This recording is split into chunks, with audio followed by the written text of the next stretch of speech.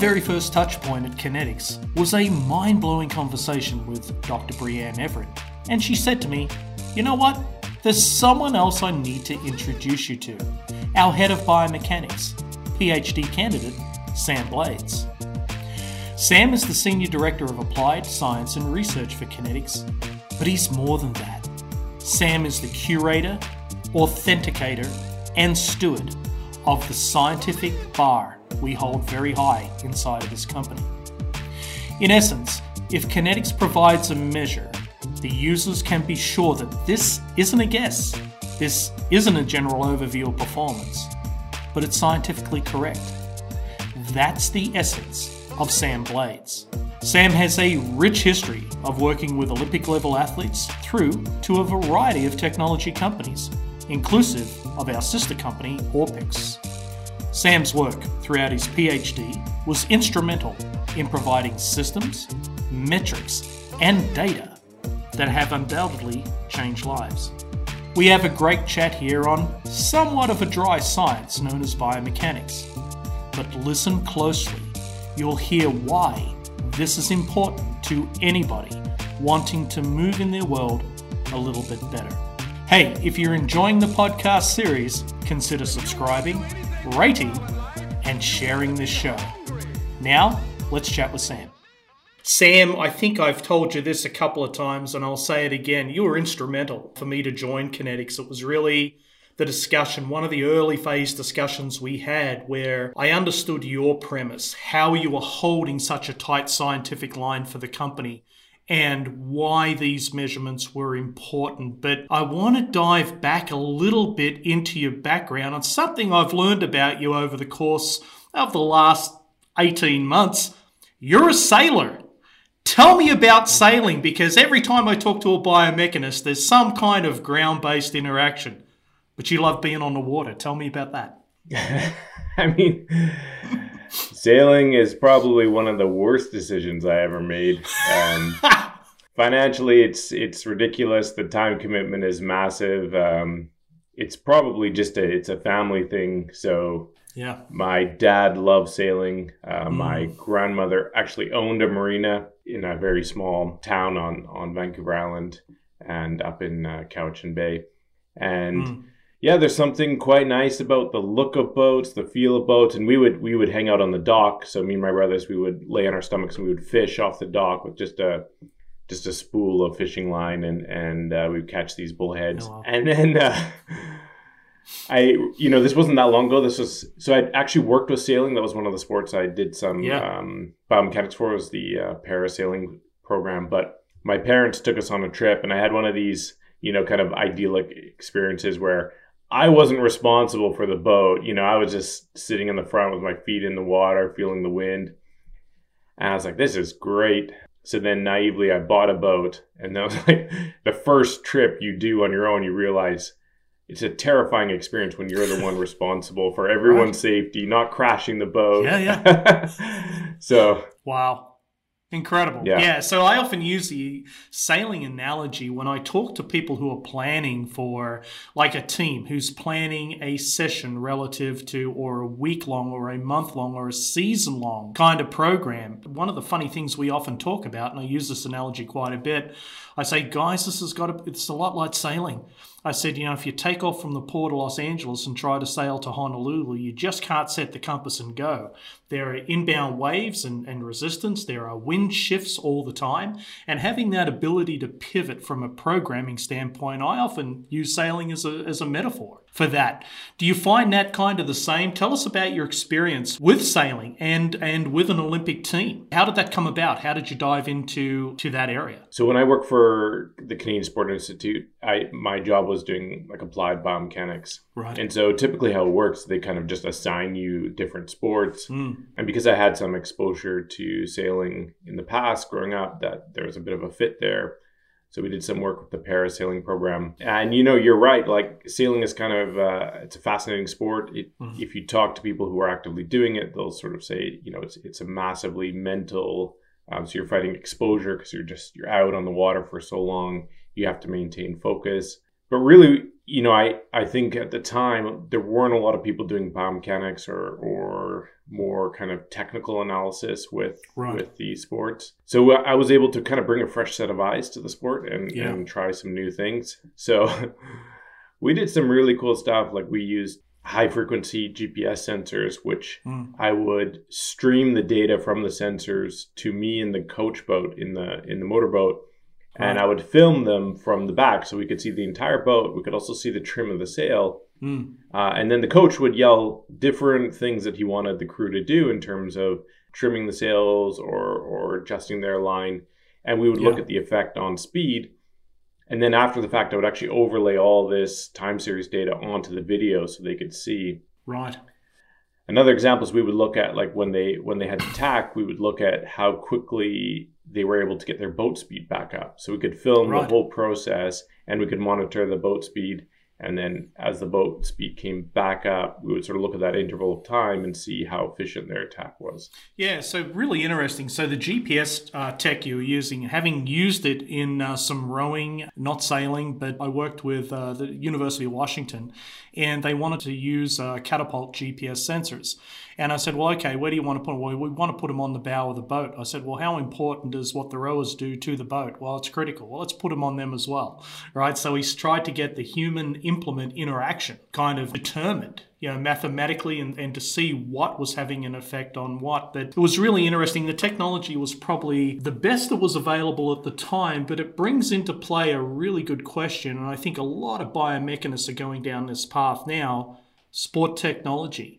How do you pick a technology for an elite team? I mean, what is your thought process if you're looking at tech and you're trying to understand from the ground up? Do you start with what are the key performance indicators and kind of reverse engineer to find the technology? Or do you look at emerging technologies and say that could be applicable? Yeah, I think, early on in my career anyway, it was very much the latter approach. Like, we just kind of looked at what was available. Yeah. So it was a little less strategic in terms of the implementation and really looking at what was available, getting comfortable with the tech and then seeing how it could help us, design our feedback schedule and regiment and fit in with what we're doing from a testing perspective. But, from a selection perspective, honestly, number one to me nowadays is pragmatics. So if the tech itself is cumbersome, difficult to use, unreliable, the batteries fail, you just can't be in that position. I would far rather work with a super consistent, super reliable tech that has some shortcomings. Maybe there's some things that it doesn't measure or any other number of things, but really, that reliability piece, if it's super pragmatic, easy to use, that gets you the biggest wins. The last thing you want is a coach getting pissed off, and they're usually the reluctant ones. You don't have to convince the high performance directors. You don't have to convince the other sports scientists that you're working with about the use of tech. It's usually a coach who's going to be a bit reluctant. Yeah, and they got to know you're not wasting their time. They got to be confident that this is going to be a value add. So that was kind of the second thing that I would say, like, if this tech should improve coach productivity, right? Like if the tech I'm using actually makes the coach's life easier, that's an absolute win. So, is it pragmatic, easy to use? Does it improve coach productivity?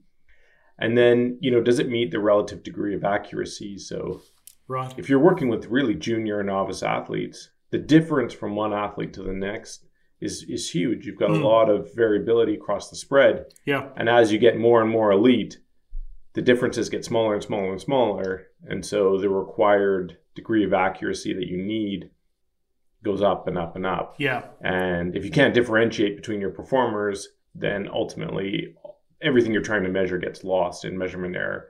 And so, it's another super important factor. No, it's incredible that you mention even the coach productivity part of the equation, because I think in most tech decision making that happens with elite teams around the world that I've been exposed to, I mean, we've got this, the smart ones have this athlete-centric model, which the coach interplays at the technical, tactical, and then strategic level.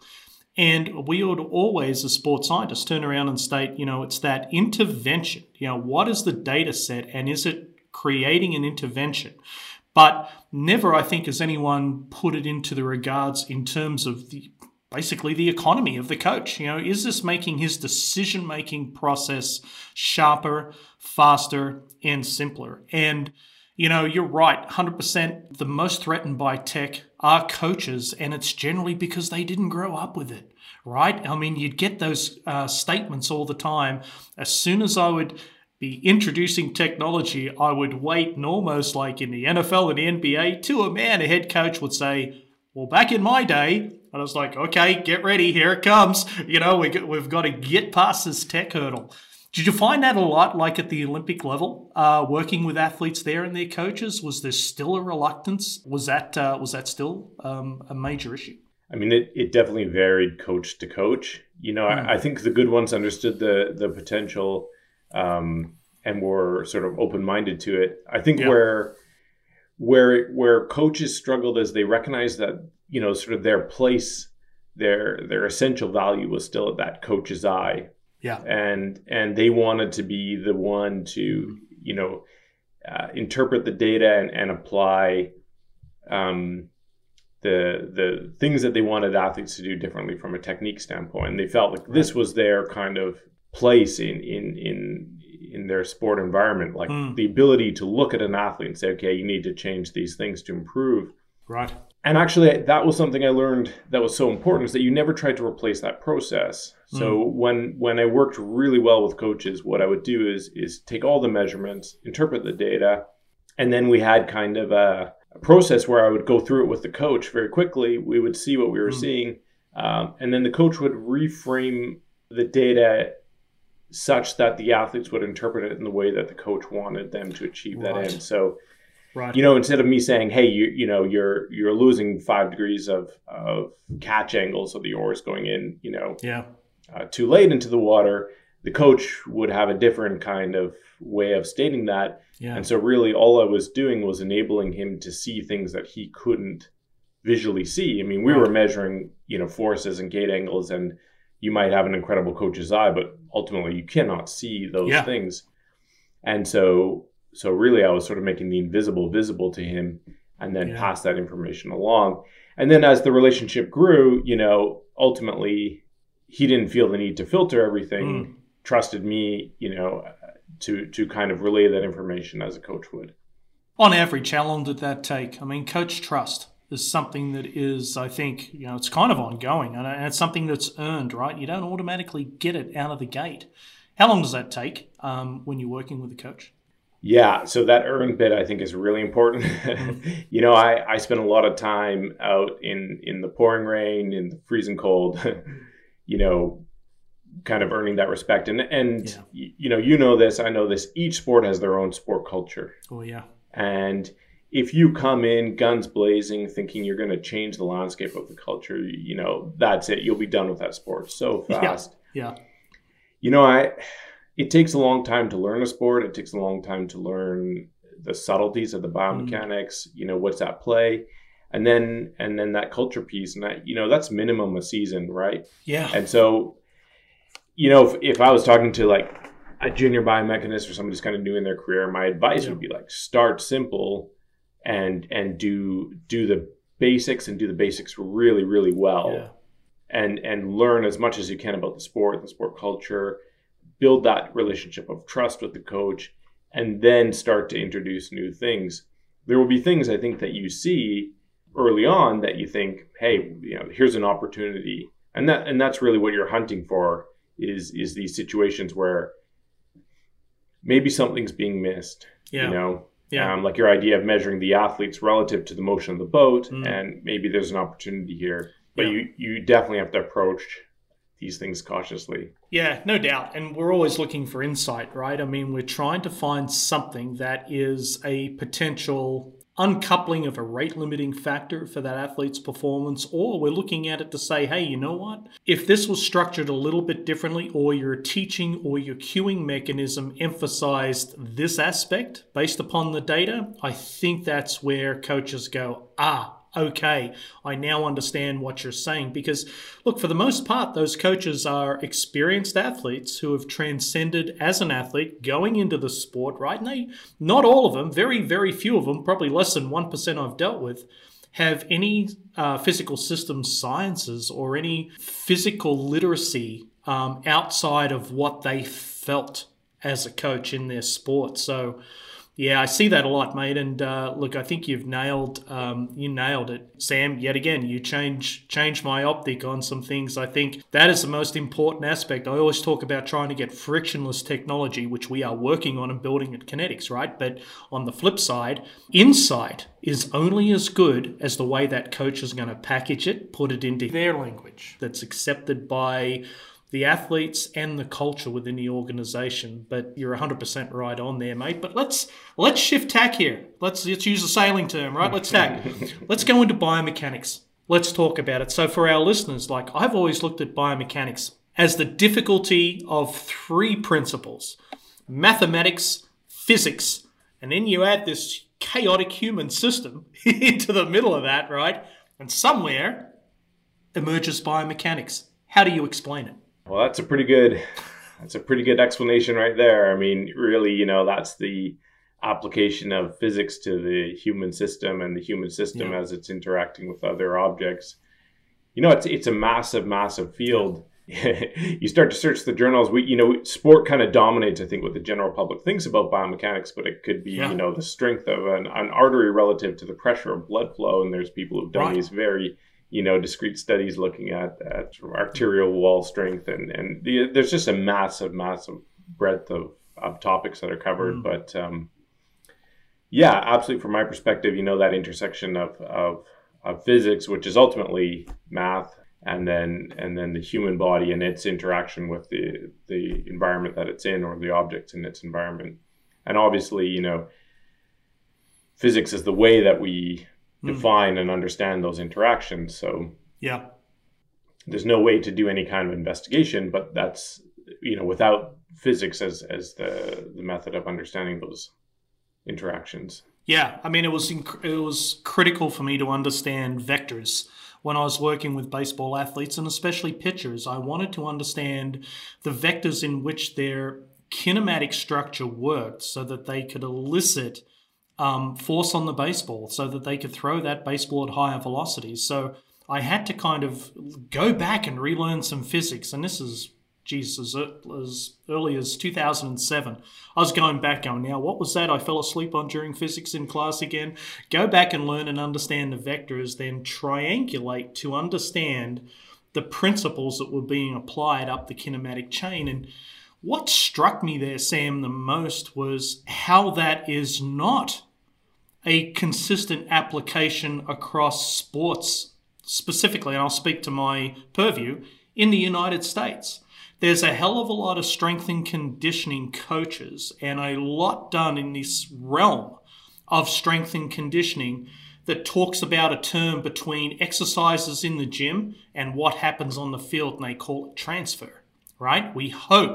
I've heard so many coaches say to me, we hope that frontal plane squat transfers to force production in the baseball pitcher. And if I put the neurological system at the top of the hierarchy for me in understanding athlete movement, other than catchers who squat, other than, I think powerlifters, I mean, most of this science of strength and conditioning in the United States kind of models Olympic lifting and tries to transfer it backwards. Have you seen the same thing? Do you see it in Canada as well?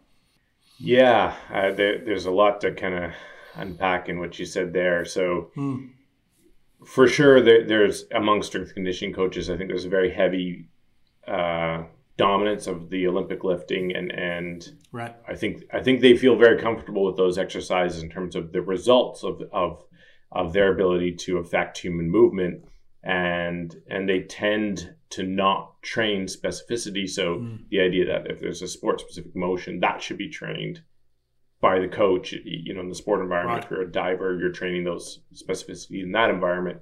And the job of the strength conditioning coach is really robustness. So you're trying to increase the potential of the athlete, explosive power, peak force or peak strength, and really injury prevention. So, are you strong in all ranges of motion that you could be exposed to, so that you're sort of injury proof?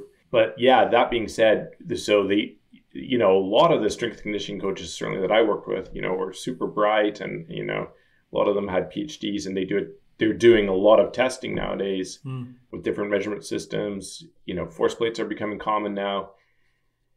But then drawing parallels or doing, asking the scientific question, is what we're measuring in the gym actually transferring. So this is, where you're going, actually transferring to what we're seeing on the field. Yeah. And if not, why is there a discrepancy? And as you say, just because somebody has, pushed big numbers in the gym does not necessarily mean that, out in the actual field of play that they have that same capacity. One of the early tech jobs I got assigned was somebody asked me, well, how can I measure scrum force? Oh, yeah. This was rugby. Yep. I have no idea. So, I thought about it for a while. And what we ended up doing was using, so they have the scrum machine that they hit their shoulders with. And then we built a tray, a massive plastic tray, and we milled some grooves in it and had something for their feet to connect to. And then we put load cells in a chain between this thing that their feet slid on and the scrum machine. So we could sort of give them a command like, hit, and then measure rate of force development and peak force, and then try to relate it back to what we're actually seeing from the...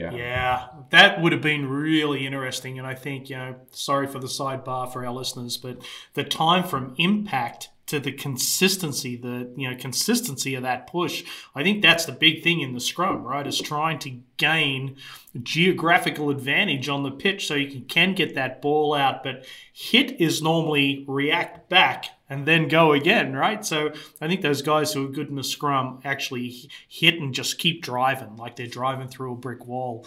But mate, it's really interesting, to have this discussion with you around coaching, strength and conditioning, because it's like the sport I worked in baseball. I would have coaches always saying to me, well, if he's bigger and stronger, that means he must be more resilient to injury, and it also means he'll be better at his sport. And I said, well, if that's the case, guys, why aren't you scouting your athletes down at Gold's Gym? Just go to Gold's Gym Venice, get those biggest guys and put them on a mound and see what they do, if that's your correlation. And that tended to end a lot of discussions and a lot of arguments right there. But it's really interesting. But, mate, one of the things that became evident to me in talking to you for the first time and talking to our CEO, Brianne Everett, was the importance of foot-ground interaction.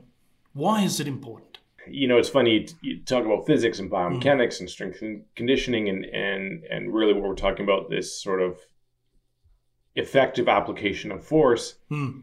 And so throughout the course of things that I've worked on and been a part of designing and the testing, and a lot of things have actually boiled back down to that single place of interaction. And so, even a while back when we were talking about the definition of biomechanics, and I said, interaction between the human body and an object. Yeah. If you look at, I'll say, sort of terrestrial sports, the majority of our sports are actually happening at these foot-ground interactions. And it's just the way we're set up. I mean, obviously there are exceptions, climbing, swimming, where propulsion is happening through other parts of the body, but ultimately a huge majority of our sports happen through these foot-ground interactions. And that's really how we're built, right? We're designed for it, right? And so if you think about the things that you want to measure, you want to capture these interactions, because ultimately they determine both how you move, how you're propulsive, and potentially how you might get injured. Right. And so that we say that the foot is the endpoint effector for human movement, and it's really because that's where all the forces are being transferred. So for me anyway, it's of primary importance, right? And so as a biomechanist, we spend a great deal of time trying to measure these forces. Right. And, if you go to any biomechanics lab, the one piece of equipment they are guaranteed to have will be an in-ground force plate. Yeah. And if they're lucky, they have multiple force plates. And if they're really lucky, they even have force instrumented treadmills. And all of that equipment, costing hundreds of thousands of dollars, is all designed to measure these foot-ground interactions. And it's all in lab. You have, and it's all in lab. That's it. Yeah. So, while there's just been, there's a plethora of papers who have done, incredible investigations looking at these ground reaction forces and foot-ground interactions using force plates. That what you just said is kind of the primary issue. There seems to be a bit of a disconnect between what we're measuring, what we're understanding about the human body from these laboratory-based measurements, and then what we're still finding out is happening out in the real world, like injury rates, and so why the disconnect? And I think primarily this has to do with the fact that we're missing out on measuring foot-ground interactions in a realistic and authentic way in the training and competition environments. Yeah, I mean, it's incredible, right? So not only is there force, we're getting that data now. We're starting to aggregate some of that data at Kinetyx, looking at real-world environments on real-world athletes and starting to understand like changes in footwear, changes in terrain, what the impact of those things are internally. We're really starting to unpack, I think, a whole portfolio of information that's never really been accrued before or just been accrued minimally and invasively. So to be able to have that data set and to be able to get into it and mine it, I know one of the areas you were starting to look at and look closely, especially for, say, I don't want to say non-running sports, but non-endurance sports, is this measure of, say, force impulse. Explain that to me, Sam, and why do you think that's important as well? Sure. So, you can look at force and really that's, the magnitude of an interaction between two objects. So in this case, certainly we're talking about the human body and the ground, but that force, happens in a single point in time. And in reality, force actually happens over time, right? So it's happening throughout a consistent period of time. So every time your foot hits the ground, it's not instantaneously on and off the ground. It's on the ground for 250 milliseconds, for example. Right.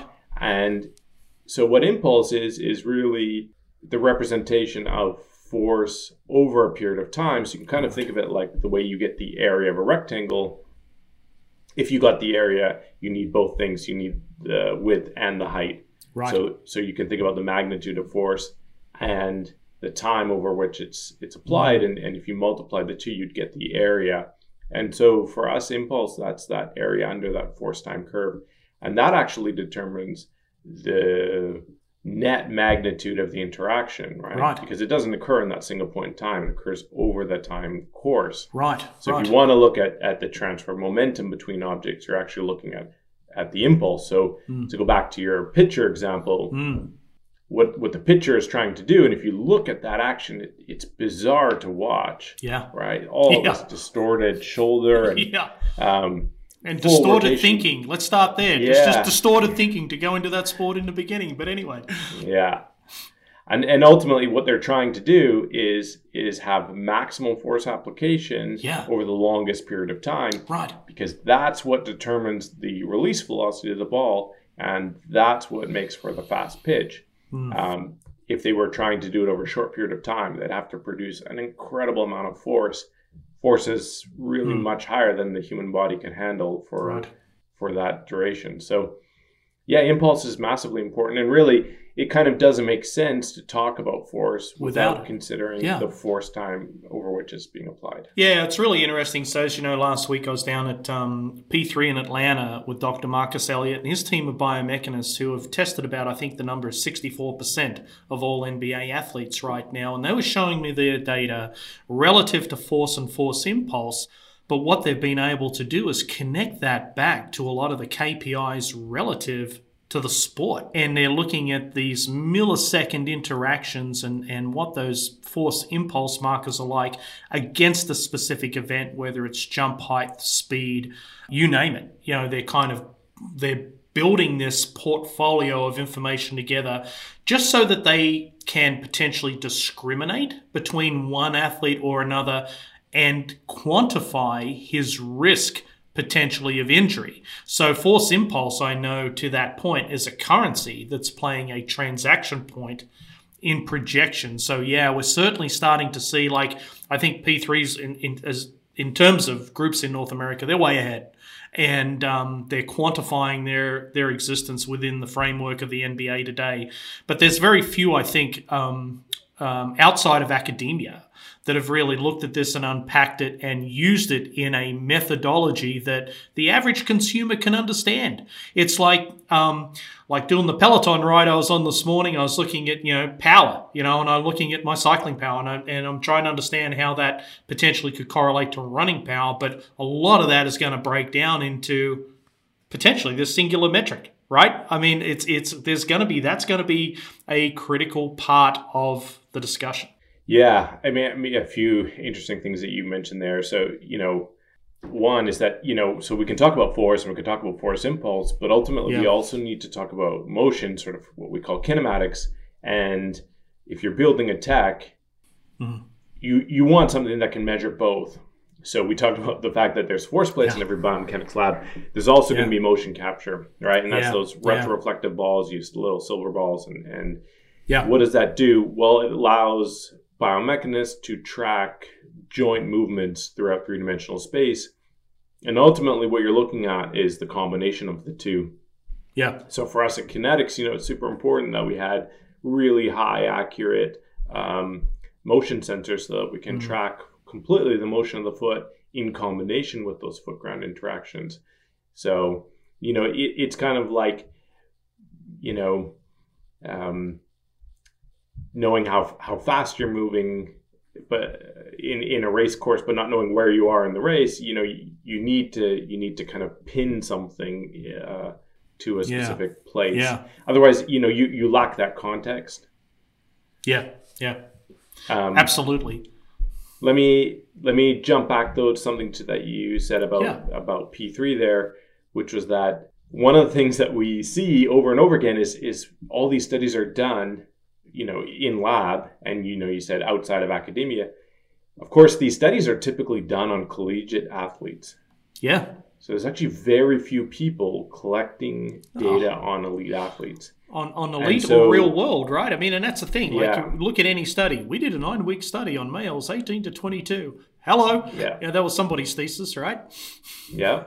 And they're all, volunteers. Yeah. There may be collegiate level or just amateur athletes, or typically, they're the friends of the researcher. They called up their buddies. Hey, I'm doing a study. Can you come in? Yeah. And so while that information is useful, we do have a bit of a black hole around elite athletes and the testing of them. So, Marcus testing all of those guys, they developed this battery of information. Things like how do you quantify an acceptable discrepancy between peak forces in left versus right side? Yeah, right. What's an acceptable bandwidth there? Yeah. Where should you think, okay, this is an issue and I want to address it?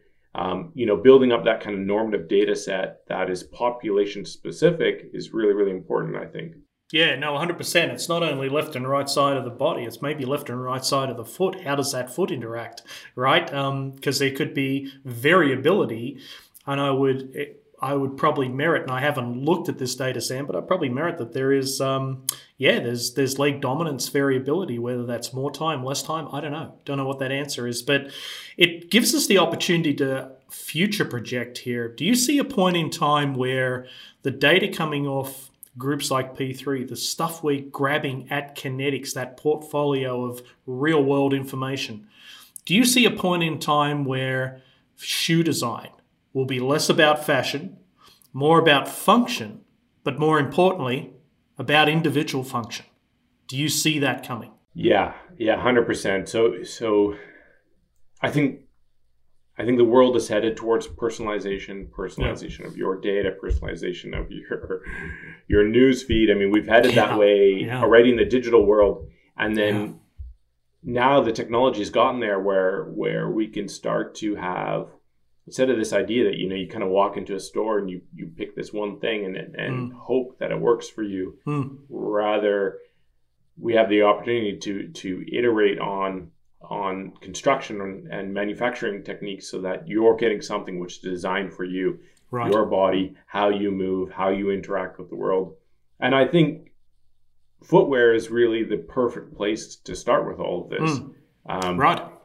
Because a lot of the footwear stuff, you know, if you look at the research on it, a lot of it's been kind of inconclusive. And a lot of it does come down to kind of personal preference. Like there will be these groups where a new design feature will work for them and other groups where it didn't. Yeah.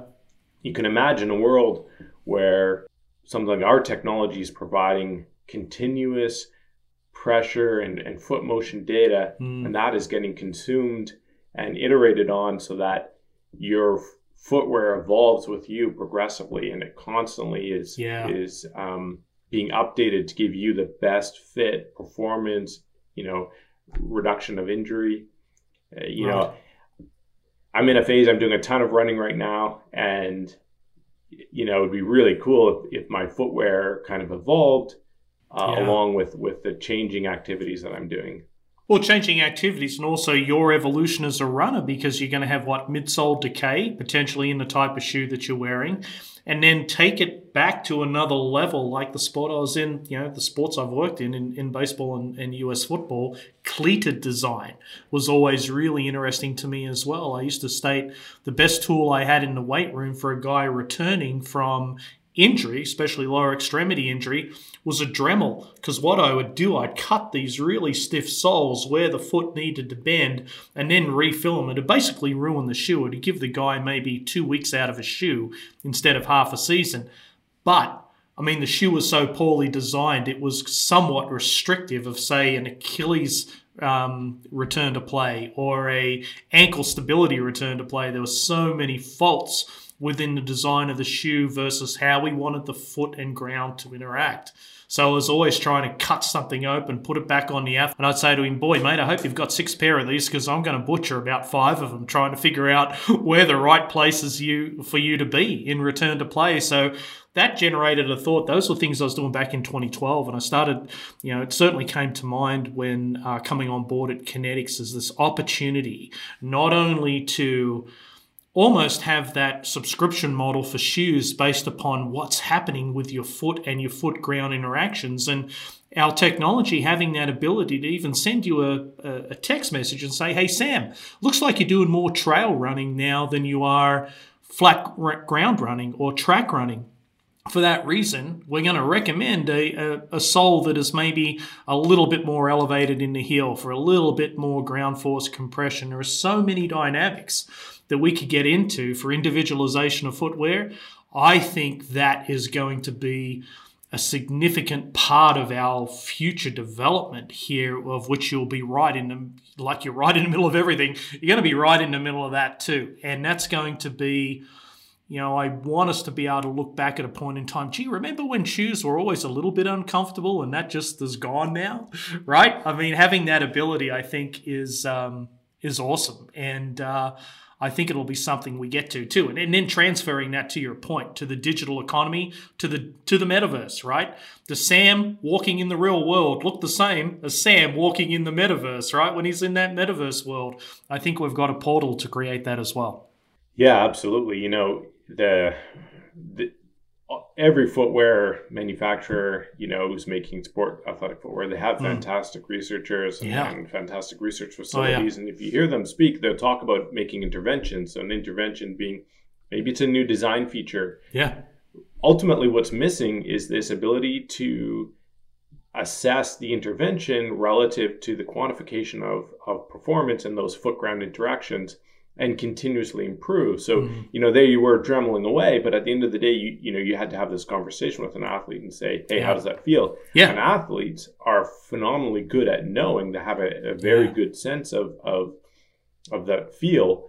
It's really nice to actually marry that qualitative feedback with the quantitative feedback. Oh, critical. And I think, you know, another thing that we don't know is the degradation of performance. So we do know, in theory, that shoes all wear out, and there's some sort of cliff that the protective mechanisms of the footwear, you know, start to decay, and most people just tend to run right through that. They're not the best about you know, throwing out their old shoes and getting new ones, but it certainly would be, you know, doable today to allow people to measure that and know when their footwear has had a sudden change in performance, and that should throw a flag to replace it. And I think, that's really just, as you say, just scratching the surface in terms of the amount of things that we can start to measure and provide feedback on.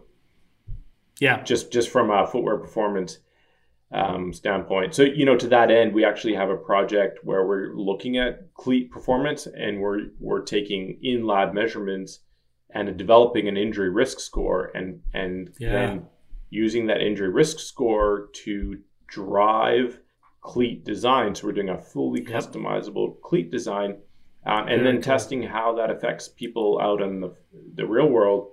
Yeah. And then you also mentioned this metaverse interaction, the idea that, hey, how I move in the real world could be mirrored. We actually have another project that we're trying to kick off just in January that would start to do that investigation. So how accurately can we predict and model lower body and potentially even whole body movement purely from two things, sort of known activity and then from our foot data. Yeah.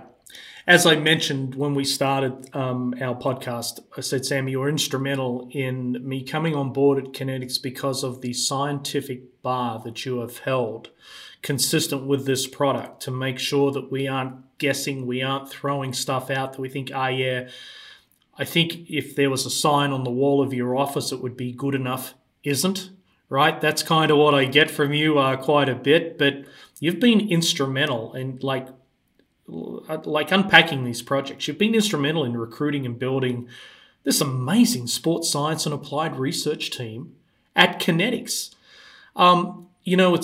It's really interesting when you put all those minds together, this portfolio of kind of intellectual brilliance in trying to solve problems that a lot of our athletes don't even know they have.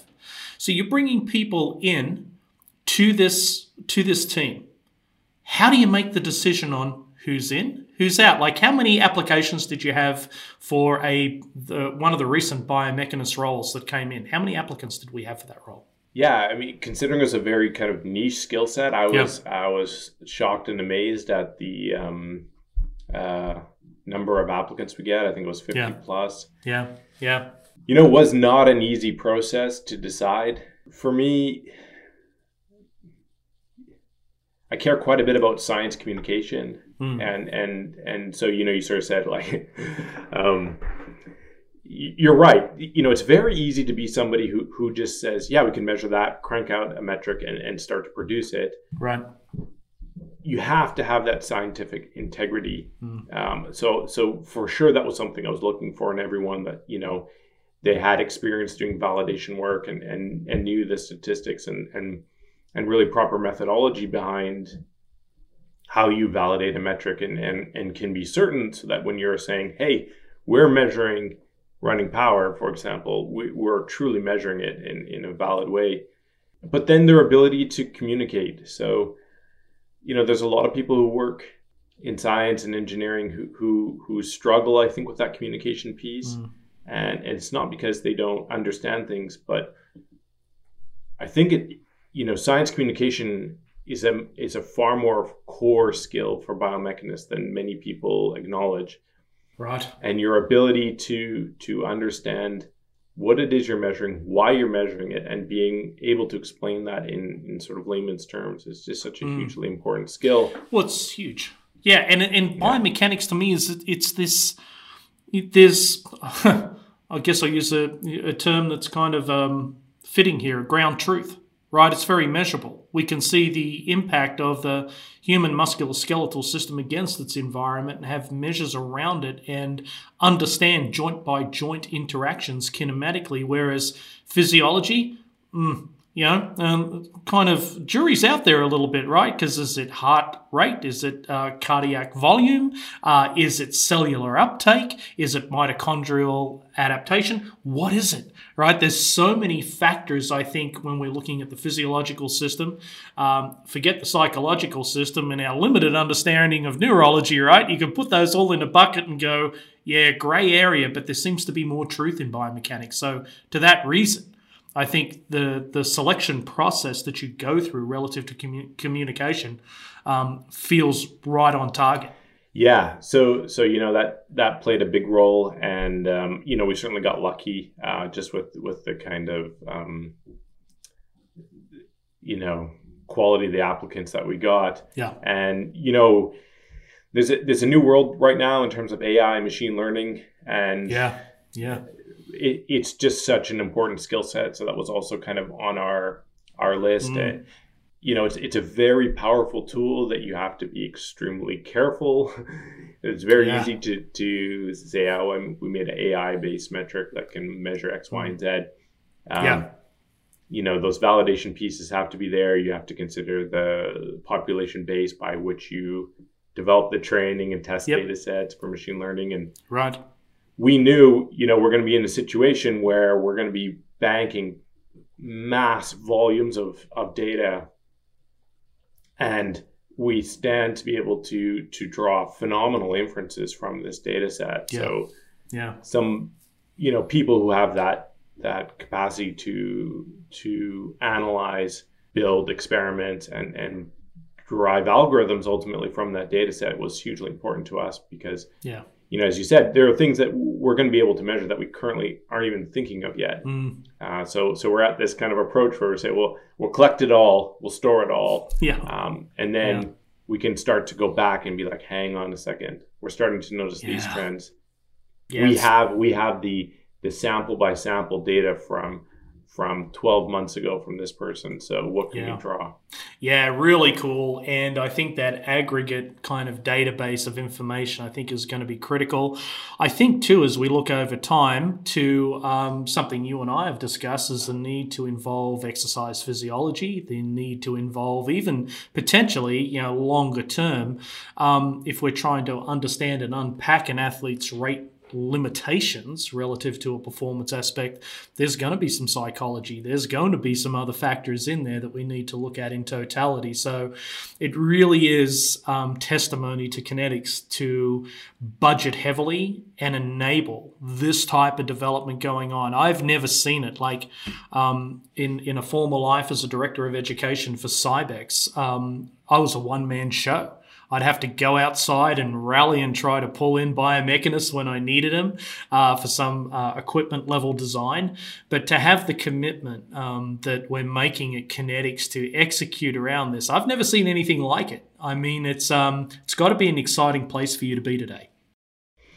Yeah, it's super exciting. And, for me, it was definitely, the one-man show for a bit there as we were building things up. And no, I've been phenomenally lucky and very well supported. And as we're building out our team, it just feels like an absolute exponential amount of capacity for what we can do.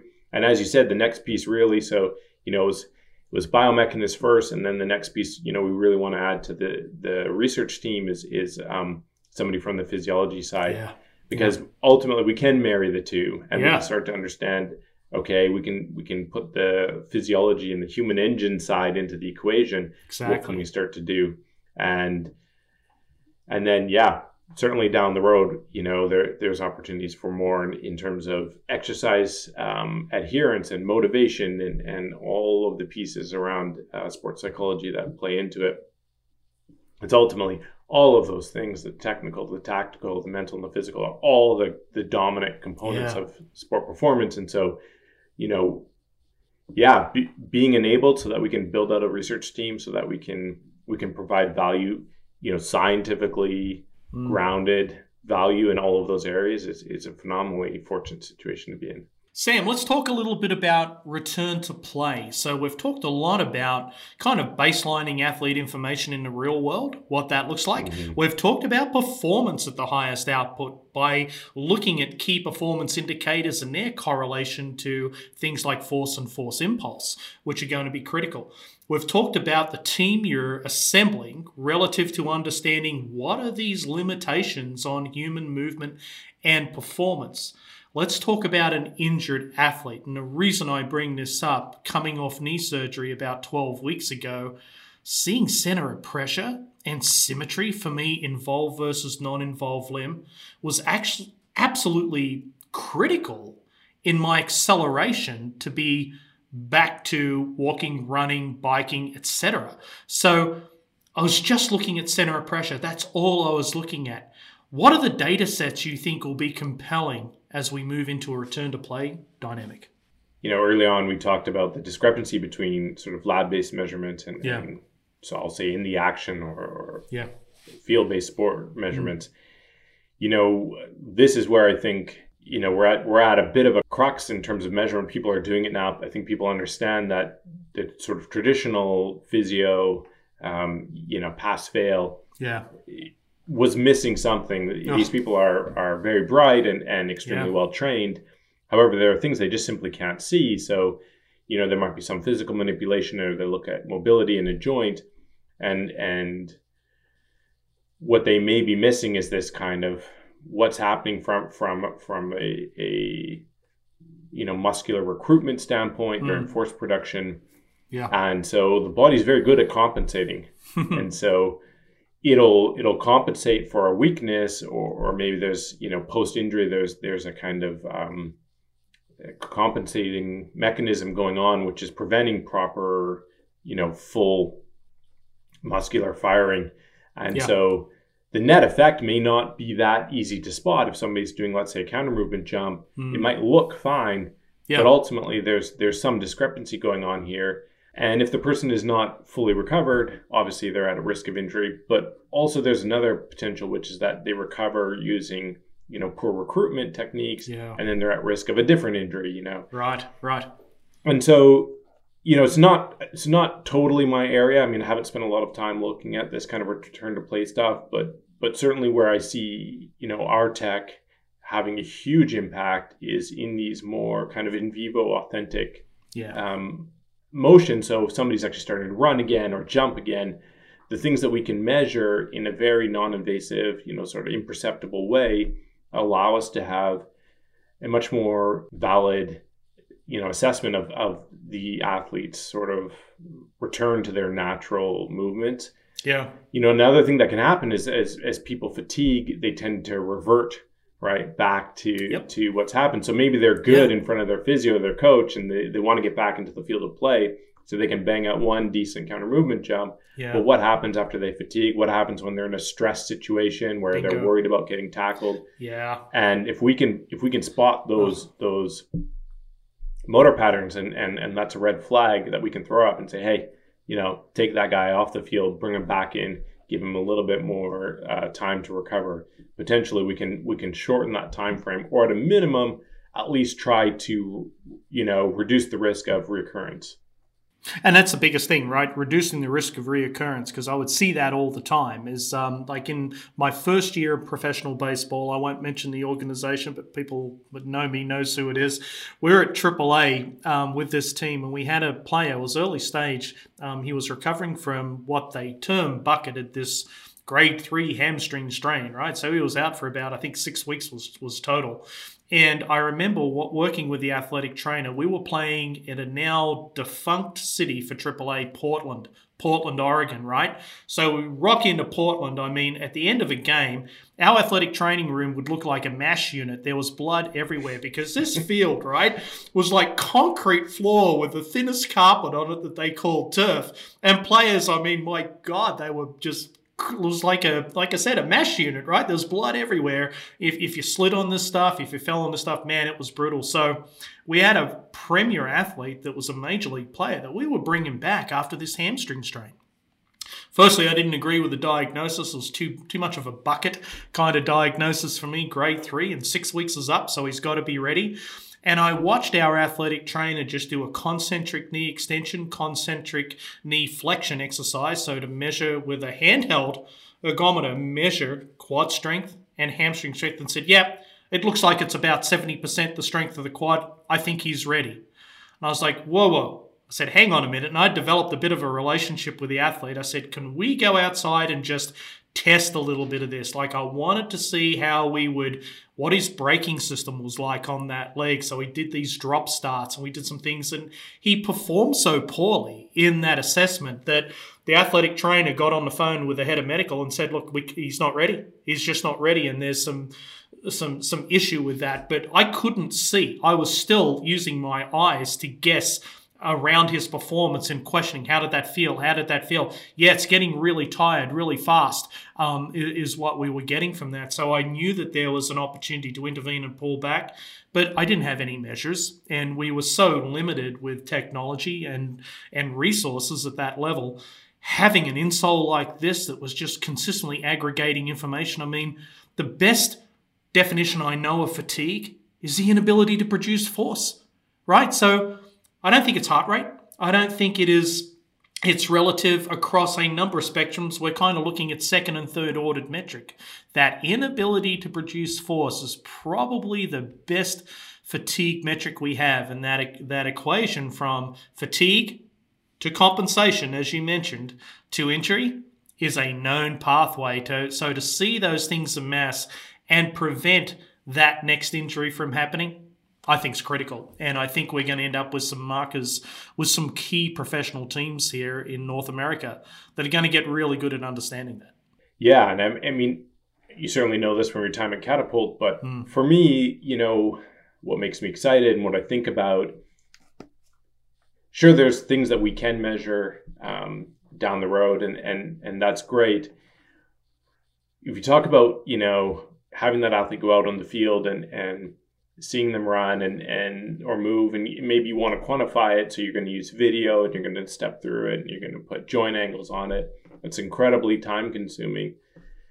I think for the things that we know we can deliver on from a feedback and metric standpoint, designing a system from the ground up, right from the sensor level through to the back end that supports the processing of those sessions down to the delivery method, to the aggregation of those metrics over time.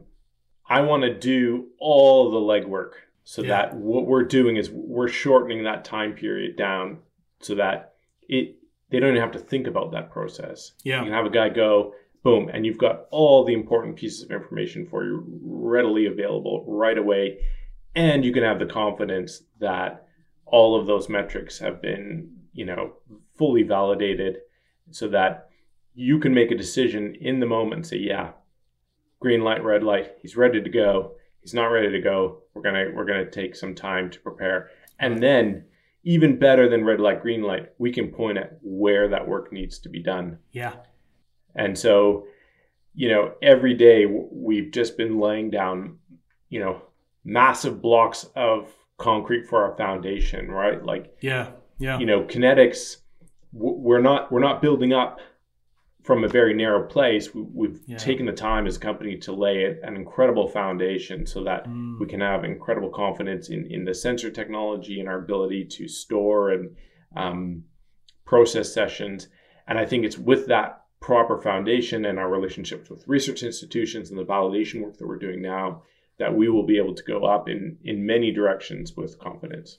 Well, Sam, it brings us to a close with a really good a discussion we could get into for another hour, and that is most technologies, as we know, tell you what you've done.